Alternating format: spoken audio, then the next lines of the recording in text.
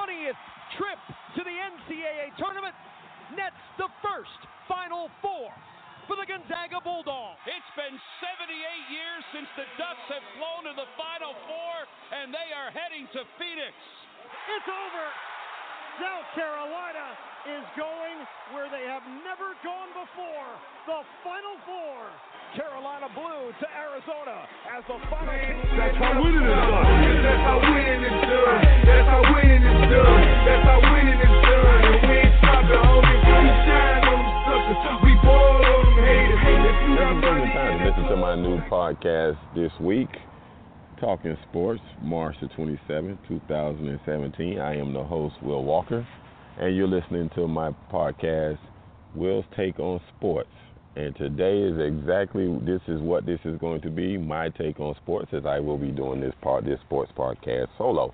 But I will be talking about what happened over the weekend in the Elite Eight matchups, and also giving a preview of the Final Four with South Carolina and Gonzaga, and Oregon and North Carolina. I'm pretty sure there's not many people that had that Final Four, and given what I read on the Fort Letter Network online earlier, it says out of 18 million brackets that were submitted for their bracket challenge, only 600 plus are correct that had this actual Final Four. So needless to say, not many of us picked these four teams. But also I wanted to talk about the Miami Heat as they are fighting for their chances to get into the playoffs. Right now they are standing at 35-38. The Miami Heat are right now currently have a half-game lead over their next opponent, the Detroit Pistons. It's just the Miami Heat being in the playoffs or having an opportunity to be in the playoffs after starting the season 11-30, that's got to be just, nobody saw that coming. Even the most diehard Heat fan can't even say they thought this team was going to have the opportunity to make the playoffs after starting 11-30. But they're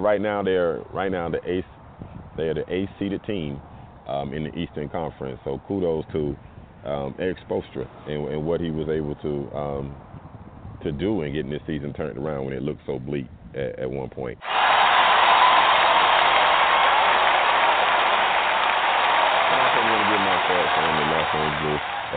The Oakland Raiders moving to Vegas to become the Las Vegas Raiders. That just sounds weird to say. But there's actually another pro franchise. Actually, the NHL has a franchise in Las Vegas playing, but the National Football League or Major League Baseball or the association being in Las Vegas, major pro sports franchise being there, I just never thought I'd see today, but it has happened. All right, let me go over what happened over the weekend.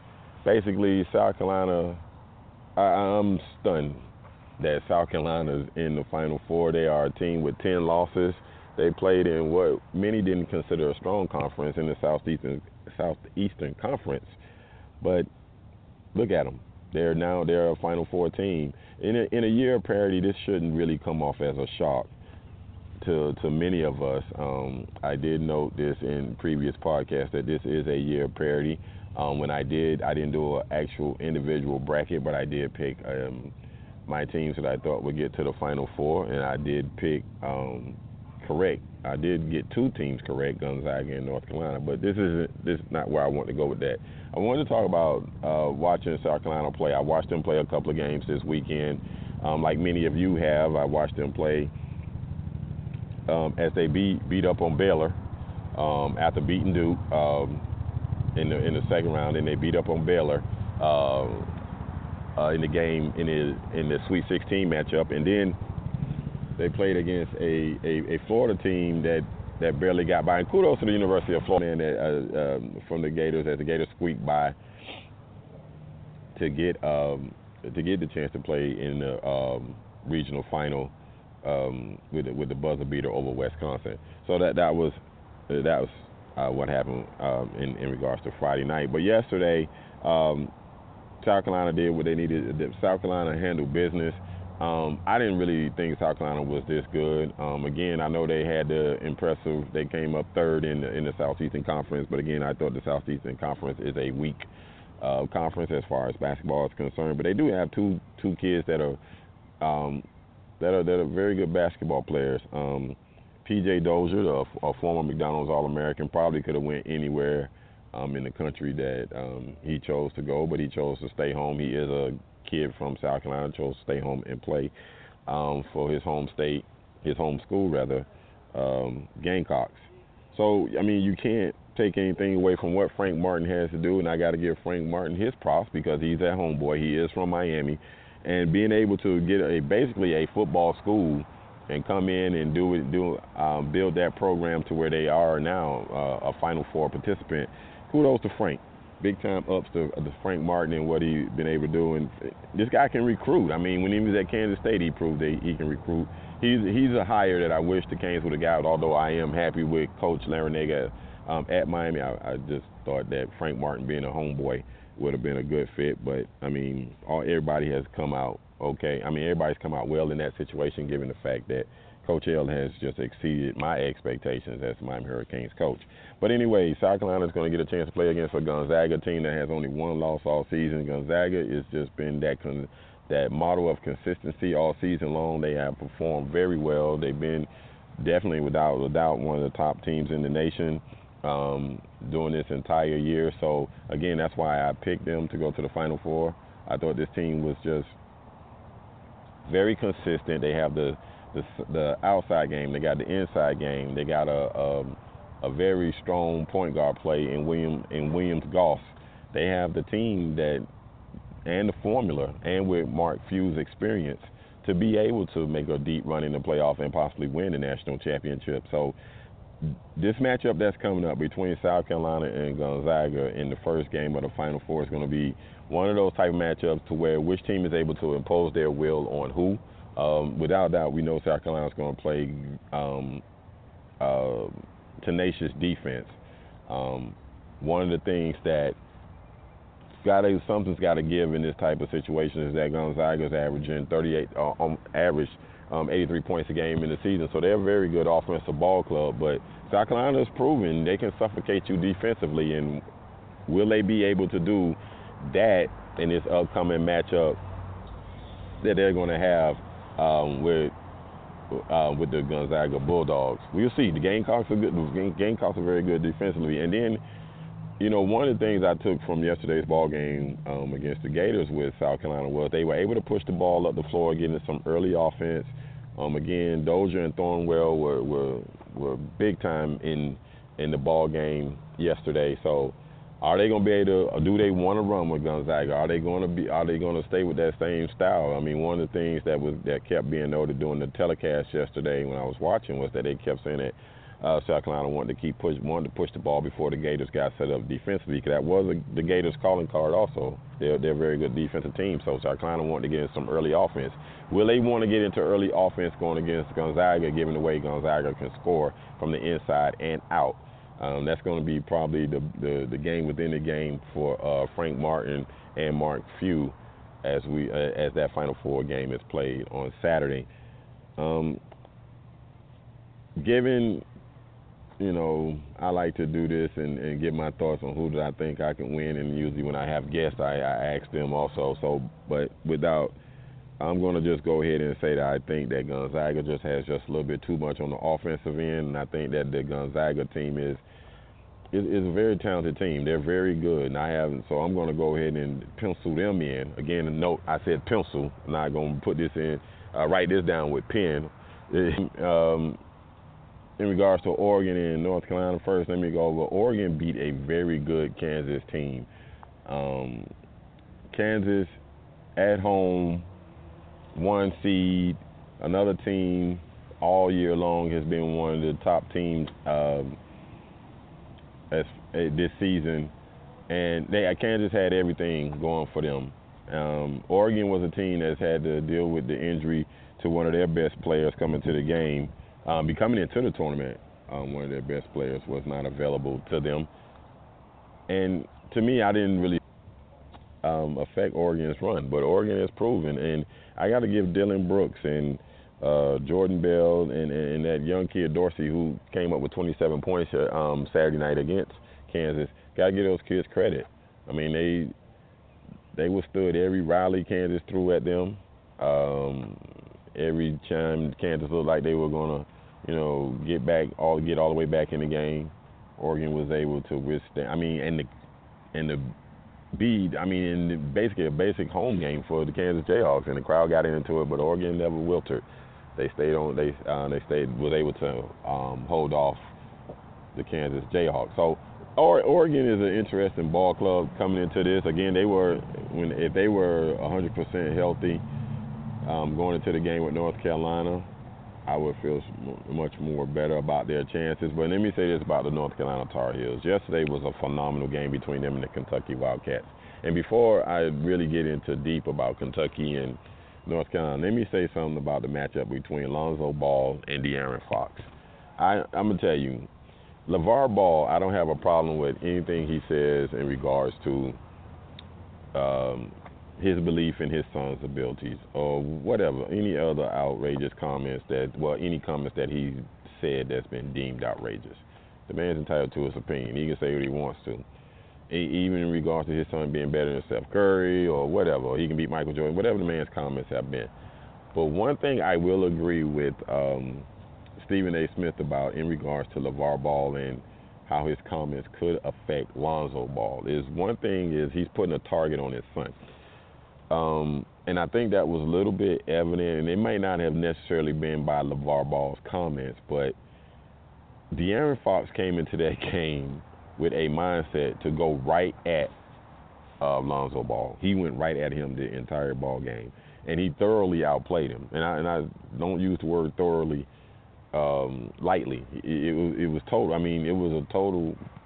You can tell that De'Aaron Fox was getting the better of Lonzo Ball to the point to where it looked like Lonzo Ball kind of shrinked a little bit in the second half of that ball game. But anyway, that's just my opinion. In that game yesterday with Kentucky, Malik Monk makes the three-pointer from the top of the key, with 7 seconds left on the clock. The ball's inbounded. North Carolina rushes the ball down the court, and North Carolina's new hero right now, Mr. Luke May, makes basically a 19-footer with his feet on the three-point line, and gives North Carolina a 2-point lead with 0.3 seconds left. How ironic that is, given what happened and how North Carolina lost the national championship last year on a buzzer-beating three-pointer, and that they're sent to the Final Four. Basically, it wasn't a buzzer beater, but he did, knock down the game-winning shot with 0.3 seconds on the clock. So, the basketball guys, smile down on Carolina this time after snubbing them last year in their defeat in the national championship game. And that's one of the reasons why I really picked North Carolina to win to win the national championship, because I think North Carolina's been fueled by their disappointment that they had in the national title of the game, and they returned most of all their players this year except for the young man Page, but they returned a solid core of guys that played in the national championship last year. So I saw, the same thing I said about Clemson in football. That is nothing more than a team that's motivated based upon a disappointment, and then given the opportunity to avenge, or in their minds, correct a disappointment. There's no better motivation in sports. We've seen this over and over again. It's not just something that I believe or subscribe to. I'm pretty sure a lot of sports fans and a lot of people that talk about sports see it the same way. It always seems when the teams kind of come back to, avenge that disappointment from the year before, they always have that extra motivation, and Carolina's definitely got the extra motivation. That's why in this matchup, between the Oregon Ducks and the North Carolina Tar Heels, I think this is going to be one of those situations where Carolina, I think, is going to overwhelm Oregon with their size. A lot like they have done most teams as far as in the NCAA tournament. Carolina's got a lot of size, man. They are a big ball club, and with that kid Jackson shooting, and if Barry, he can stay consistent from the outside, I just think it's North Carolina's year. That's why I picked them from the start of the tournament, and I'm definitely going to pick them in. I'm definitely going to pick them in this ball game because I think they have the formula to win and plus the motivation. So, transferring over to the association, and I am a Miami Heat fan, and I am really, this has been one of the most fun Miami Heat teams to watch. They were I first had this team actually looking like the way they looked early in the season. I figured they would struggle. They would be lottery bound. I didn't like the makeup of the roster. A lot of guys who hadn't lived up to their potential. A lot of guys who had something to prove. And that formula turned out to actually be what has kind of helped fuel this actual turnaround to where the Heat have actually won 24 of their last 32 games. I mean, you just can't explain how a team goes from 11-30 to 35-38 in the course of a season. I mean, they were starting. You can tell they were competing. They were playing hard, and their record was not a true indicator on how hard they competed. And now it rewarded them as they've gotten the success over the last 32 ball games. Got to give Eric Spoelstra, who I've been very critical of. I didn't think he was a very good in-game adjuster at times, but he's proven to be this season, in my opinion, to do his best coaching job, really. And I'm not just because he's got this group going. I just think the fact that he was able to do what he was, get this team to be competitive with the team that Pat Riley constructed is amazing. Even with the big kid Whiteside and his potential, and he still has some rough edges to smooth out on his offensive game. Goran Dragic, there was the possibility of him being traded at one time, and they didn't do it. He actually he actually stayed in the Miami Heat uniform. And Dion Waiters, although right now he's dealing with a sprained ankle. James Johnson, didn't even know who this guy was. I had heard of him being on rosters, but I don't think it's safe to say he hadn't had the impact on other teams that he's been able to have on the Miami Heat this season. Luke Bobbitt's always been a shooter. Wayne Ellington's always been a shooter. Tyler Johnson made the leap to get better, and Josh Richardson. What can you say? The Miami Heat have and Willie Reed, a D-League player. This Miami Heat squad, it's just one of those situations you just can't explain it except for that the team just plays hard and they fight to the end. Even in the loss last night, they played hard. Miami Heat right now, as this team is constructed, is not winning an NBA championship. Even the most diehard of a Heat fan has to know that, and I am a diehard Heat fan. They're not winning a NBA championship with the way this roster is right now. They definitely have to get definitely a guy that can, get his own shot. That's one of the things they need. So they need more talent on the roster. But it's fun to watch them. They play so doggone hard for Spoelstra. And whatever happens in the playoffs, whether they draw Cleveland in the first round or they're able to climb up to the second seed and play the Boston Celtics, this season has to be deemed a success just by them just making the playoffs.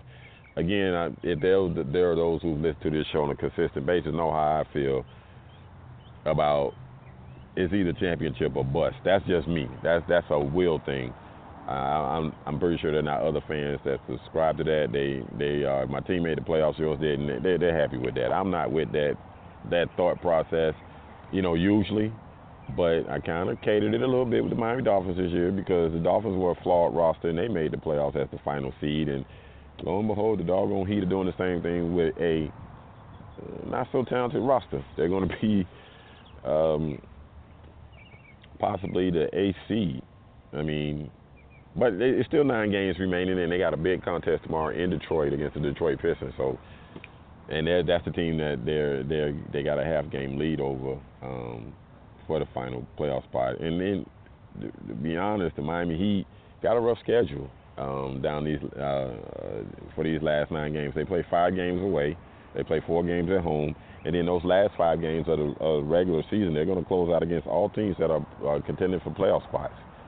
So, they're going to be challenged. It's not going to be given to them. They're going to have to earn their way into the playoffs and earn that AC. And as a Heat fan, I think they can do it.